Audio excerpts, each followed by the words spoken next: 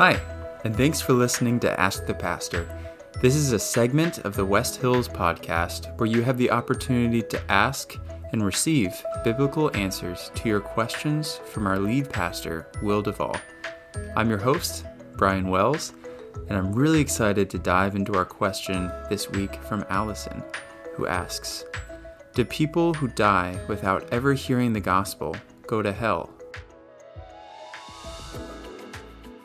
Welcome back to Ask the Pastor with your pastor, Will Duvall.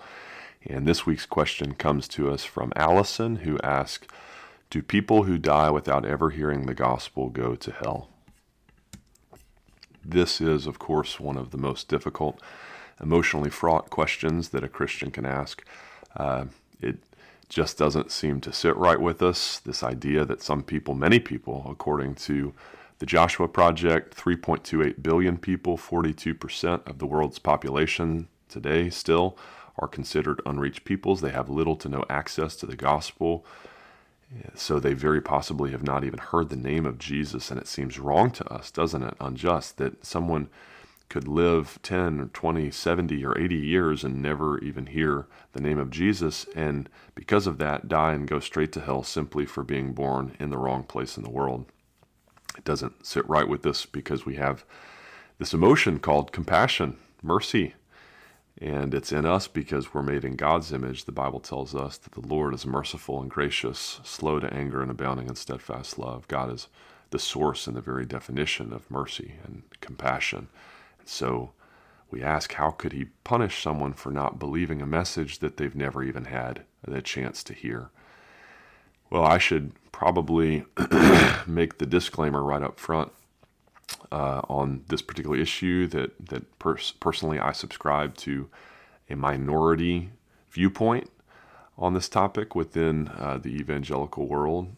That's not a place that I like to be. There's comfort and strength, I guess, in numbers and being in the majority, but at the same time, obviously we know that truth is not democratic, and so I guess I am just presumptuous enough to think that the majority of evangelical Bible-believing Christians have misinterpreted what God's Word has to say on this particular topic. But before I even tell you where I disagree with the majority and why, let me be clear about where we all agree, where we all Bible-believing Christians must agree. Number one, we know without a doubt biblically that all have sinned and fallen short of the glory of God, and we are thus deserving of hell. That's Romans chapter 3. In other words, God would be just to send every single one of us to hell. The only thing that none of us deserves is forgiveness, salvation, is heaven. And so when the question is framed in this way, what happens to innocent people who die without ever hearing of Jesus, we should all respond to that question the same way. Well, hypothetically, they would go to heaven. But the problem is that there are no innocent people who die without the gospel because there are no innocent people, and that's absolutely true. Secondly, we know that a person must believe in Jesus in order to be saved from their sin. John 3:18 says, whoever believes in him is not condemned, but whoever does not believe in Jesus is condemned already because he has not believed in the name of the only Son of God. Similarly, Jesus said in John 14:6, I am the way, the truth, and the life. No one comes to the Father except through me. And so any notion of universalism, this idea that God wants all people to be saved, 1 Timothy 2:4, and therefore he will, of course, save all people ultimately, we must reject that. The Bible is very clear that hell is a real place and it's not empty, that people, many people, most people, in fact, will go to hell. That's Matthew 7:14. And I would go even further than that to not only rule out universalism, the hope that all people will ultimately be saved, but I would rule out the idea of inclusivism as well. Inclusivism is the idea that Jesus might save some people who've never even heard of him, that they're saved without even knowing it, that they have some sort of unconscious faith. I reject inclusivism on the basis of Romans chapter 10, where Paul declares that everyone who calls on the name of the Lord will be saved. But then he asks, how then will they call on him in whom they've not believed? And how are they to believe in him of whom they've never heard? And how are they to hear without someone preaching? And how are they to preach unless they are sent? As it is written, how beautiful are the feet of those who preach the gospel. So faith comes from hearing, and hearing through the word of Christ. That doesn't really seem to leave the door open for an option of believing in Jesus, trusting in the gospel without even ever having heard the gospel, much less understood and accepted it. So I reject this idea of unconscious faith.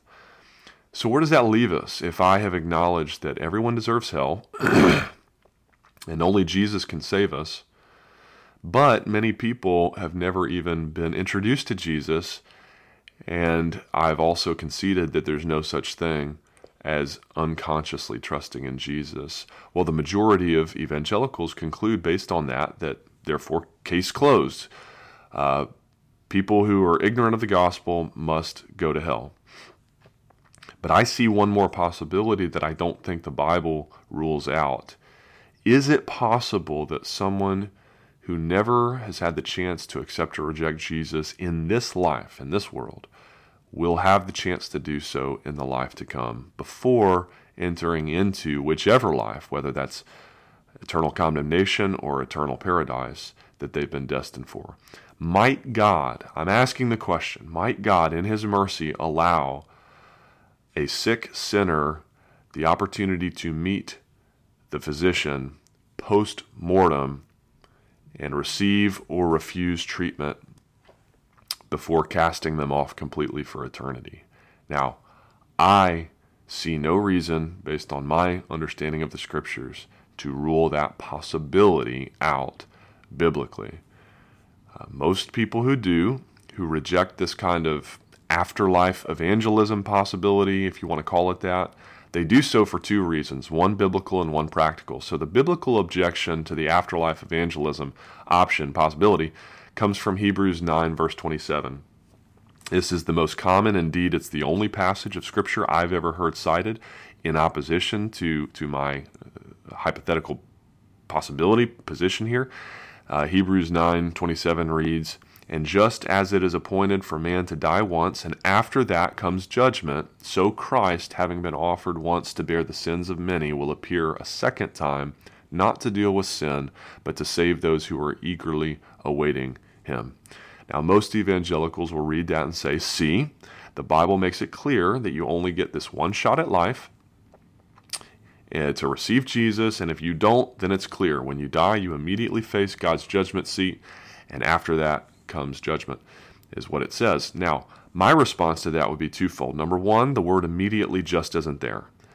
Nothing about my hypothetically envisioned afterlife in which those who never had the chance to even hear the name of Jesus get a chance to hear the gospel post-mortem before they face eternal judgment. Nothing about that is at odds with the chronology of Hebrews 9:27, which simply says man dies once and after that comes the judgment.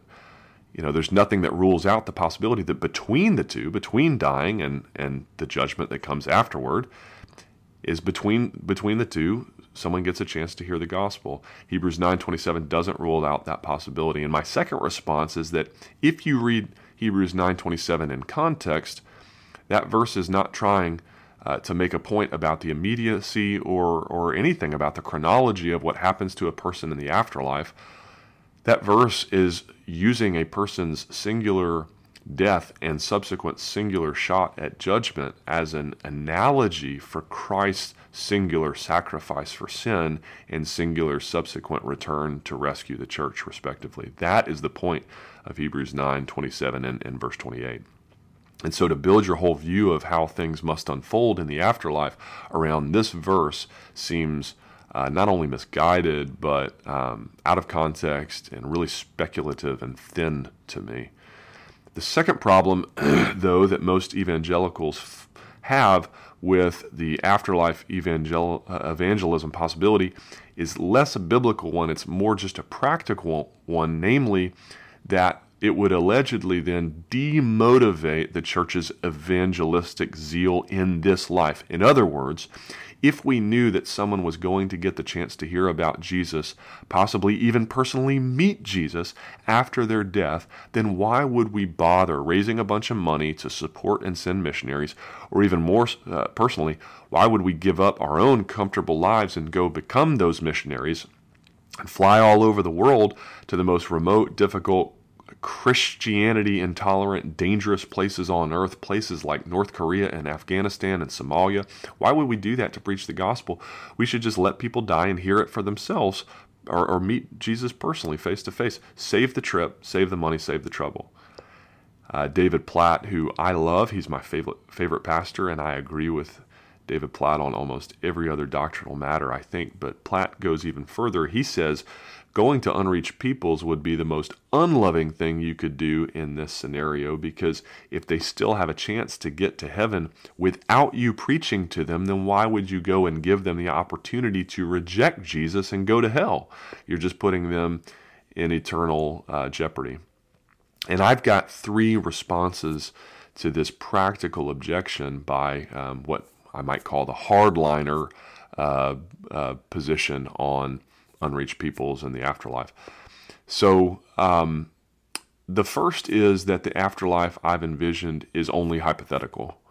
I can't prove biblically that a person who never gets the chance to hear the gospel in this life will necessarily get the chance in the life to come. I will conclude this podcast episode by offering some additional evidence for that from the Bible, why I think that that this possibility would not only be in keeping with the character and the mercy of God, but I think it's also in keeping with some of the hints that we find elsewhere in Scripture about the way that God works. But I admit, it's still just that. It's a hypothetical possibility. It's still possible that I'm wrong, and that the majority of my evangelical brothers and sisters are right, and that unreached person goes straight to hell when they die if they've never heard of Jesus. I hope they're wrong, and I think that they should hope that they're wrong. If they have an ounce of compassion in their bodies, then they should hope and pray that they're wrong. But in the event that I'm wrong, and because God would truly be justified in sending every sinner to hell, I've already acknowledged that, then the church's Great Commission calling to go and make disciples of all nations and preach the gospel to every corner of creation, that is still essential. That is undeniably our calling from the Lord. It's our job as long as we are here on this earth, regardless of what happens to those who don't get the opportunity to hear, and regardless of what happens to them after this life. Our job in this life is to go and tell them. My second response to the question, why should we go and evangelize if God's going to take care of it in the afterlife anyway, is simply that God says so. Matthew 28, Mark 16, Acts 1, God says, go and tell them the gospel. And when God says to do something, you don't ask questions about, well, what if we don't do it? You just do it.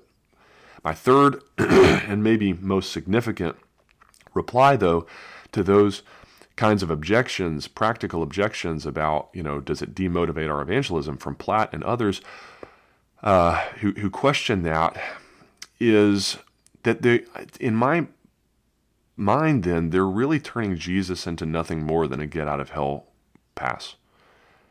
Jesus is just a get out of hell ticket. Like, the only reason to tell someone about Jesus is to save them from hell. But Jesus said that he came that we might have life and have it to the fullest. And he didn't specify that it was only in the life to come, in the afterlife. Anyone who personally knows Jesus, whose life has been personally transformed by the power of the gospel, can testify to the fact that life with Jesus in this world, in this life, is infinitely better and richer and fuller and more meaningful than life without him. So why would I share Jesus with someone who might have the opportunity to hear about him after they die? Well, because I love them, and why would I want them to wait to start living life to the fullest? I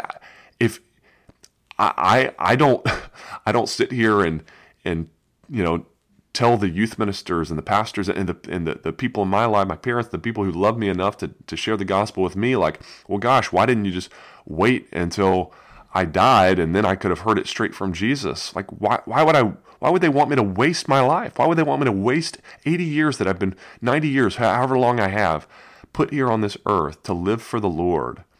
And if I'm not doing that, I'm wasting my life. I'm not living for the purpose God's created me for.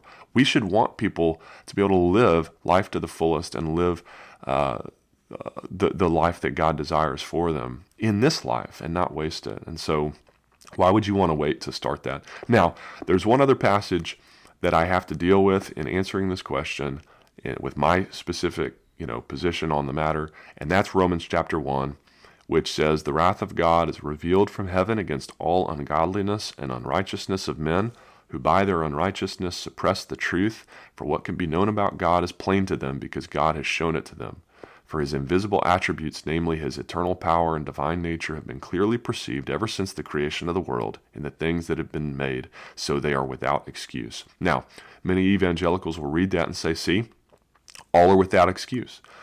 There's no excuse for failing to believe in God. No one can say they were truly unreached because we all perceive God's power and nature through his general revelation through creation. And I don't disagree with any of that. But the question at hand isn't whether or not someone is without excuse for failing to believe in God. The question is whether or not they have an excuse for not believing in the gospel. Not God's general revelation, not God's revelation of his preeminence through creation, or his revelation of our sin revealed through our consciences. That's Romans chapter 2. We've all been given the knowledge of God's preeminence, Romans 1, and of our sin, Romans 2, through our conscience and creation. So we all know deep down that there's something wrong with us and that this life is about more than us. It's about God. But only some of us know God's solution for that sin problem in our hearts. That his name is Jesus, and he died for our sins, and we need to trust in him. That's God's specific revelation, and not everyone has that revelation. And so I read the rest of Romans 1 not as referring to all of humanity in general. When Paul writes, although they knew God, they did not honor him as God or give thanks to him. They became futile in their thinking, foolish, and their foolish hearts were darkened. They exchanged the glory of the immortal God for images resembling mortal men and birds and animals and creeping things. And Paul goes on about their list of grievances and all their idolatry and unrighteousness. I read that as referring to a specific group of unreached peoples who may not have rejected Jesus because they haven't heard of him, but they have rejected the Creator God who they have perceived through creation. But that's a specific subset of all the unreached peoples in the world. I don't see any reason to lump every person who's never heard of Jesus into that category. And so you've really got four categories of people. You've got people who've heard of Jesus and repented and trusted him. Then you got people who've heard of Jesus and rejected him. I think what's clear, Scripture's clear about what happens to those two groups of people. But then you've got people who've never heard of Jesus, and yet they've got general revelation, and they've darkened and hardened their hearts to that. And I think Romans 1 is clear what happens to those people. But I'm talking about a fourth category of person here. I'm responding to a specific fourth category of person, someone who's never heard of Jesus. They have a little bit of light through creation, through their conscience, and they have actually responded to that little bit of light that they've received. To me, I'm not an inclusivist. I don't think that responding to general revelation can save you. I don't think that person can be saved just because they have some vague sense of a creator because of a beautiful sunset. I don't think that can save a person. But I don't think that being open to the possibility of God and that this is his world and I'm grateful to live in it and my heart wants to worship this being that I want to know more about, whatever, and being drawn to him, but just simply not ever having been told the gospel. To me, I think that there are real people in that category 4, or at least there hypothetically could be, and that I leave the door open to God reaching those unreached peoples in the life to come. So again, that's a subset of all the unreached peoples in the world. Not everyone is going to reject God, the God that they can know through general revelation and creation. Paul will go on a few verses later in Romans 1 to talk about God giving them up to their dishonorable passions like homosexuality, Obviously, that doesn't apply to everyone. Obviously, not everyone, lusts with passion, women for women, men for men. Obviously, not everyone worships animals and some of the idolatry that he lays out there. And so I think Paul has in view here a specific subset of ungodly, unrighteous people who have already hardened and darkened their hearts to the light that God has revealed generally through general revelation. But I don't see a reason to lump all of humanity in with that. Now, if I might just turn the tables for a few minutes here toward the end and point out at least one of the great weaknesses in the hardline position, the majority evangelical position on the topic, other than the fact that it automatically relegates the majority of people who have ever walked the planet to an eternity in hell, and it seems to many of us to be at odds with God's mercy and his compassion, his character. But there's an exception clause that these hardline evangelicals usually throw in that is worth us examining and questioning. And so I'll just let the hardliners speak for themselves. I'm going to quote an article from the Gospel Coalition, one of my favorite resources, and from Pastor Matt Smethurst, who's otherwise one of my favorite evangelical authors today. But he wrote a piece back in 2016 entitled "What Happens to Those Who Never Hear the Gospel," where he outlines the hardline answer to the question, but he throws in a footnote at the end. You would miss it if you weren't reading super carefully, but I think it's intended as a loophole to make hardliners feel a little less bad about God's condemnation of those who don't know the gospel. But I think that by opening this loophole, the whole hardline stance is in jeopardy of unraveling. So Smethurst writes, he thinks, they go to hell, is the gist of the article. But then in the footnote, he says, infants and those with mental disabilities that preclude processing didactic information are believed by most exclusivists to be in a separate category. Naturally incapable of exercising conscious faith, they cannot be included in the Romans 1 picture, that of rebellious humanity, without excuse on the basis of the fact that they know God and yet actively suppress the truth. An infant cannot do that. Someone with mental disabilities cannot do that. And so he says many exclusivists believe that God deals graciously with such non-sentient image bearers on the basis of Christ's work apart from personal faith. Now, two big problems with what he just said. For starters, babies and those with mental disabilities are not non-sentient image bearers. To be non-sentient is to be unconscious, and so he just misuses that word. But more substantively, secondly, his reason for giving babies and mentally disabled people a free pass, that God's grace covers them, is, in his own words, that they are, quote, naturally incapable of exercising conscious faith. Incapable of exercising conscious faith. But isn't that exactly the position that every unreached person finds him or herself in? They are incapable of exercising conscious faith. As Paul himself said in Romans 10, how can they believe in someone they've never heard of? They can't. They're incapable. One person is incapable because of their biology. Their brain can't process the information about sin and salvation. Another person is incapable because of their geography. They haven't heard the message. They live in the wrong part of the world. But they're both incapable of exercising conscious faith. And so I'm fine if Smethurst wants to open that loophole. I just think if he's going to do it, he needs to be logically consistent and open that loophole even wider to include all those who are unable to respond to the gospel for whatever reason, whether biologically or geographically or whatever else. So to conclude here and wrap up in the last couple minutes, are there any reasons biblically to believe that maybe people will be given a chance to accept or reject Christ in the life to come if they aren't in this life before God assigns their eternal fate? Obviously, I've already cited his mercy. I believe it's in keeping with God's character if he chooses to do that. I'm not saying he does. I'm just saying if that's God's prerogative to do that, it would be in keeping seemingly with his mercy.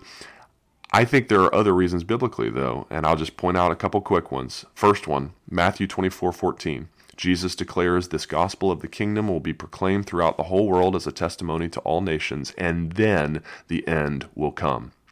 So apparently at the end of time, before Jesus returns, to judge the living and the dead, Jesus is going to give everyone an opportunity to accept or reject him. The gospel must go to all nations, he says, before he's going to return and judge. So it seems to me there's a principle there, and it seems consistent that he would similarly give everyone an opportunity to accept or reject him pre-end times, pre-eschaton, before he judges them. Second scripture, 1 Peter 3:19. This is an admittedly a really difficult esoteric verse about Jesus post-crucifixion going and, quote, proclaiming to the spirits in prison. And without getting into all the intricacies and the rabbit hole of this interpretation of this passage, one of the ways of interpreting that is to say that when Jesus died, after he died, while he was, in the grave, his body was in the grave for 3 days, that Jesus' spirit went in the spirit to Sheol to proclaim the gospel to all those who had died before Jesus even was born, before he died on the cross, to deal with their sins, and that Jesus preached the gospel of his death for their sins to them in Sheol. Now, if that happened, and if that's what Peter is pointing us to, then again, that would seem to be in keeping with this idea that God is trying to give everyone the chance to personally accept or reject the gospel before he assigns them their ultimate eternal fate, heaven or hell. Third passage, Mark 3:28 and 29, Jesus says, "Truly I say to you, all sins will be forgiven the children of men and whatever blasphemies they utter. But whoever blasphemes against the Holy Spirit never has forgiveness, but is guilty of an eternal sin." So, according to Jesus, the only unforgivable sin is blaspheming the Holy Spirit. Again, we get into some gray area here. The hardliner might say, on the basis of Romans 1, that all those who die without having explicitly repented and come to saving faith in Christ have by definition blasphemed the Holy Spirit, that whatever bit of light God might have shown into their hearts to reveal himself to them, they have rejected him, they've darkened their hearts, they've sinned against that illuminating work of the Spirit.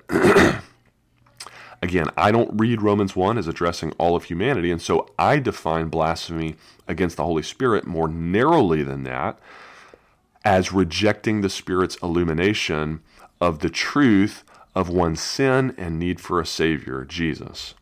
So for the unreached person who accepts that there is a God and who accepts that she or he needs God, but who doesn't really know God personally because they don't know Jesus personally, because they've never heard of Jesus, while that person is undoubtedly a sinner and God would be justified in sending them to hell, I do not understand that person as having committed the unforgivable sin, which doesn't necessarily mean that Jesus, just because he can forgive them, doesn't mean he will forgive them.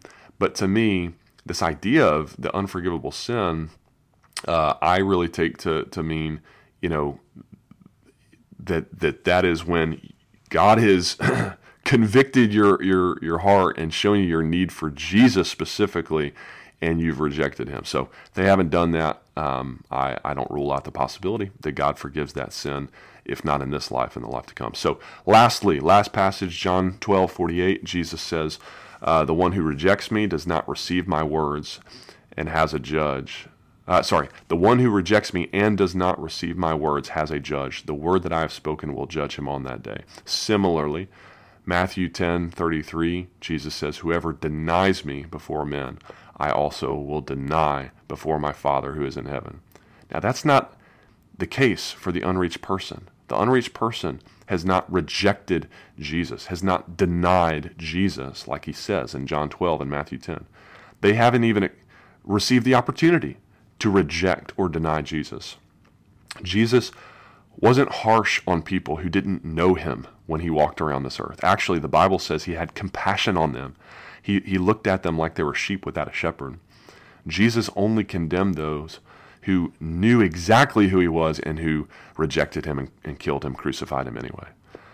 And so for all those reasons, I want to leave the door open to the possibility that those who have never even heard of Jesus in this life, they could still be saved, that is God's divine prerogative. And unless God tells me clearly in his word that he's not going to offer them that possibility, which I don't think he has made that clear, then I leave that door open. I can't prove that God's going to give them that opportunity, But I guess I find myself in the company of someone like John Stott, famous other minority evangelical pastor who claimed that he was agnostic on this issue. He didn't know for sure. That's where I'm at. I'm agnostic. I don't know what God does about those who die in ignorance of Jesus, but I hope that he at least gives them the opportunity to come to know Jesus and to trust him before damning them forever. But if I'm wrong, and if they go to hell, then we at least have to agree that it will be far less severe for them there. That much is clear from Luke 12, 47 and 48, Matthew 10, verse 15, and other passages, that we will be judged according to what we were entrusted with. For those who grew up in church and grew up in the most reached place in the world, in the history of the world, America, and heard the gospel all the time and were around Christians all the time and had every opportunity to come to saving faith and rejected, denied. It will be much different for those people than for someone who never even had the opportunity. Now, the very last thing I'll say here at the end, if you want to disagree with me, if you take the hardline stance on the topic, that all unreached people are by definition destined for hell, then my closing exhortation to you is that you sure as hell, and I mean that quite literally, as sure as you are of hell, being the eternal destination of all those who have never heard the name of Jesus, as sure as you are of hell, you sure as hell better be radically giving your life away to the cause of reaching those who have never heard of Jesus and reaching them with the gospel. If you really believe that, if you really believe that 42% of the world alive today is automatically destined for hell, and you are not personally either laying down your life, giving up your cushy life here in the most reached, evangelized country in the history of the world, America, to go far away to reach the unreached, or at the very least, if you're not giving 90+% of your annual income away to missionaries who are reaching them, then shame on you. How do you sleep at night? I remember the first time I ever heard the hardline answer to this question. I asked the question of my mother when I was probably 6 or 7 years old before bed one night. I said, "Mom, what happens to people who die without ever hearing about Jesus?" And she replied, "They go to hell." And I remember I couldn't sleep that night. And rightfully so. How could I just lay there in my comfortable, gospel-saturated, house and city and school and environment and sleep in peace, in privileged, gospel-privileged peace, knowing that thousands of people would die that night without any chance of eternal life? If you really believe that, then you've got to do something about it. You sure as hell better go do something about it. Well, that's it for this week's episode of Ask the Pastor. Remember that you can ask your questions each week at the info bar at West Hills or by submitting them online through our website at www.westhillsstl.org. Don't forget to subscribe to our podcast if you haven't yet, and thanks for listening.